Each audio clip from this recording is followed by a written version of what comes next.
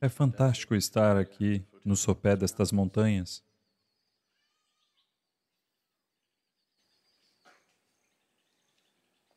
Muitas décadas de minha vida, a primeira metade da minha vida, fiquei procurando por elas.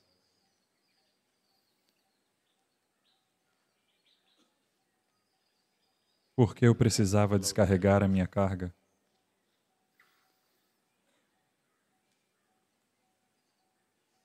Agora é...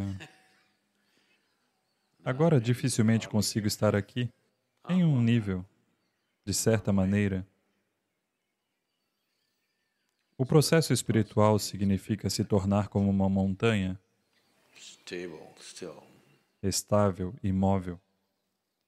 Porque somente quando alguém tem uma base estável, muitas coisas podem ser feitas. A exuberância da vida só é possível se houver estabilidade absoluta. Caso contrário, a exuberância levará à loucura. Sim. É por isso que muitas pessoas que são um pouco criativas, um pouco ativas, um pouco exuberante, sempre terminam sendo esquisitas e quase insanas. Porque sem estabilidade, não se pode manter uma dança em contínuo andamento. É por isso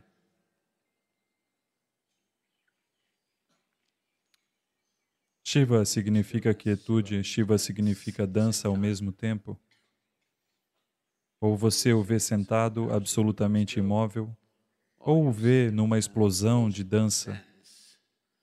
Porque uma explosão só é possível quando há uma base estável. Uma explosão, não sendo destrutiva, só é possível quando há estabilidade. E estabilidade, as pessoas tentam se tornar estáveis controlando e podando suas vidas. Esta é a forma que sua avó lhe diria sobre como ficar estável. Controle-se.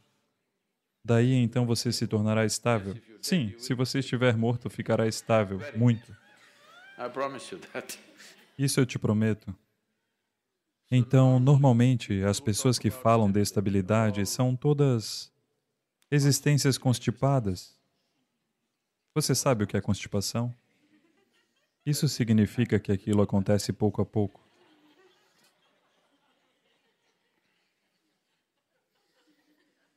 A sua alegria, o seu amor, o seu êxtase, acontece pouco a pouco, aqui e ali. Isso é constipação.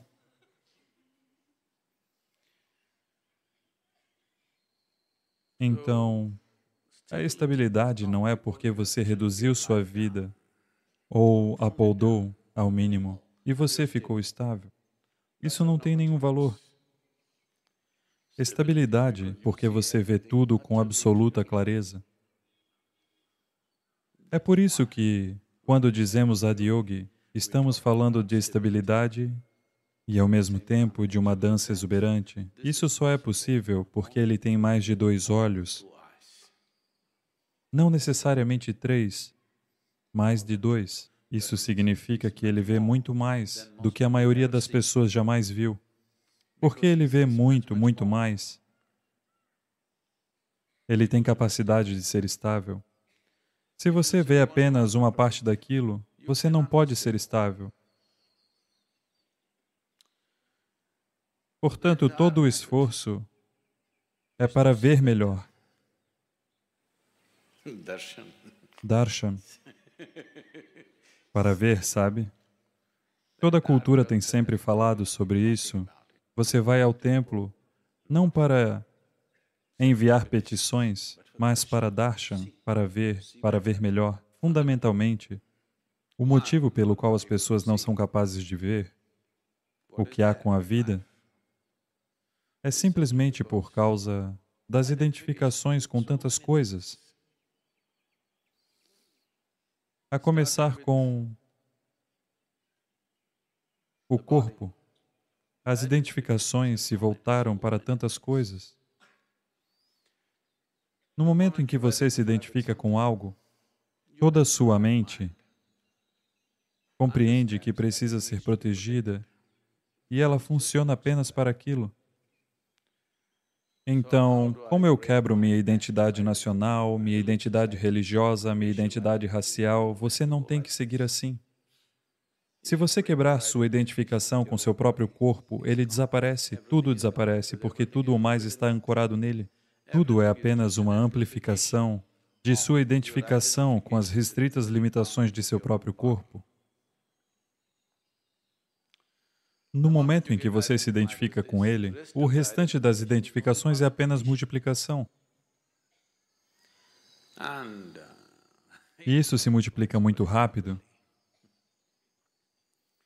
Quanto mais bem-sucedido você for com o que quer que esteja fazendo, mais rápido se multiplicará. E você será capaz de ver cada vez menos. À medida que suas identidades crescem, o drama psicológico aumenta em intensidade. Não permitirá que você veja nada, seus próprios pensamentos e emoções o afundarão. Infelizmente, o mundo tem constantemente pressionado as pessoas a acreditarem que o que acontece em suas mentes é muito importante. Eu tenho tentado convencer o mundo de que o que está acontecendo em sua mente é apenas lixo. Não, Sadhguru, eu estou pensando em Deus. Isso também é lixo.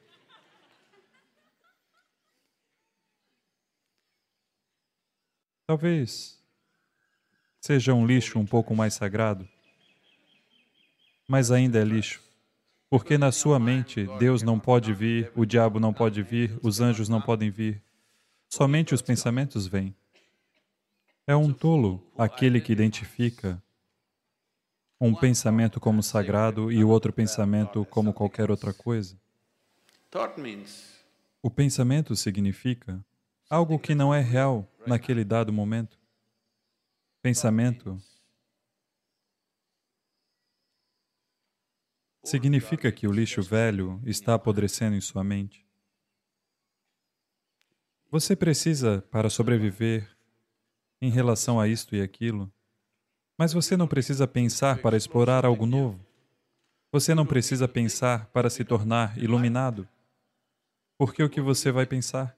Você só pensará nos dados antigos que estão em sua cabeça. De muitas maneiras diferentes, talvez. Quantas variedades de expressões seu lixo encontra? Isso não tem nenhum valor para a vida. Talvez socialmente haja algum valor. Em alguns lugares, quando eu vou internacionalmente, as pessoas estão dizendo ele é um líder de pensamento. Eu digo,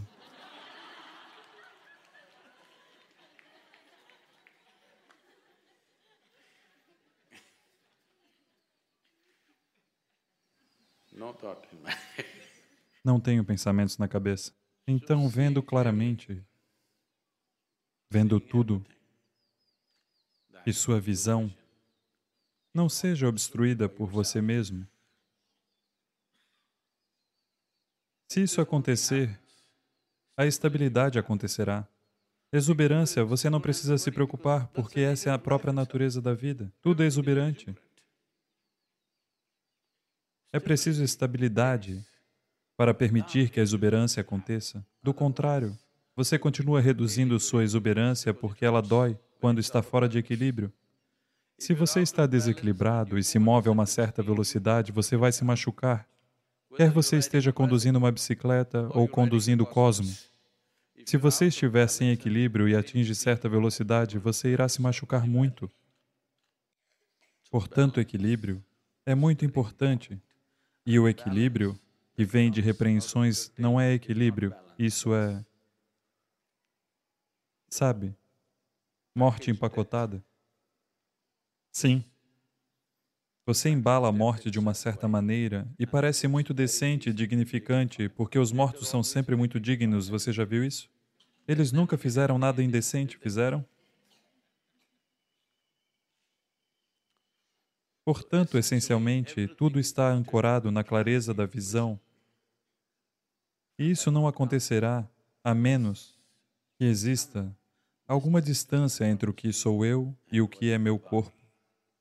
Se essa distância não existir, então a multiplicação de identidades irá apenas é uma consequência inevitável.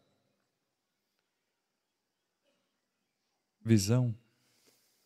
Se você presta atenção a estas montanhas, você deveria ficar louco todos os dias.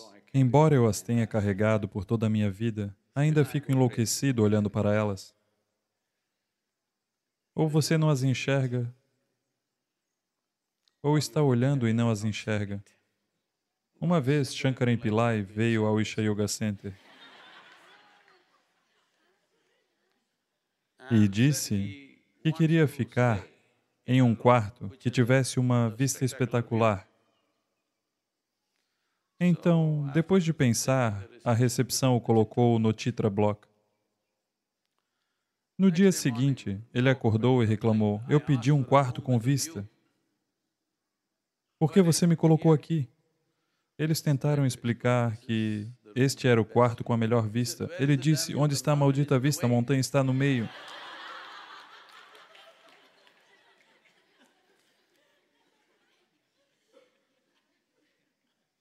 A montanha nunca está no meio. É só você olhar para além de si mesmo. É tudo o que é preciso.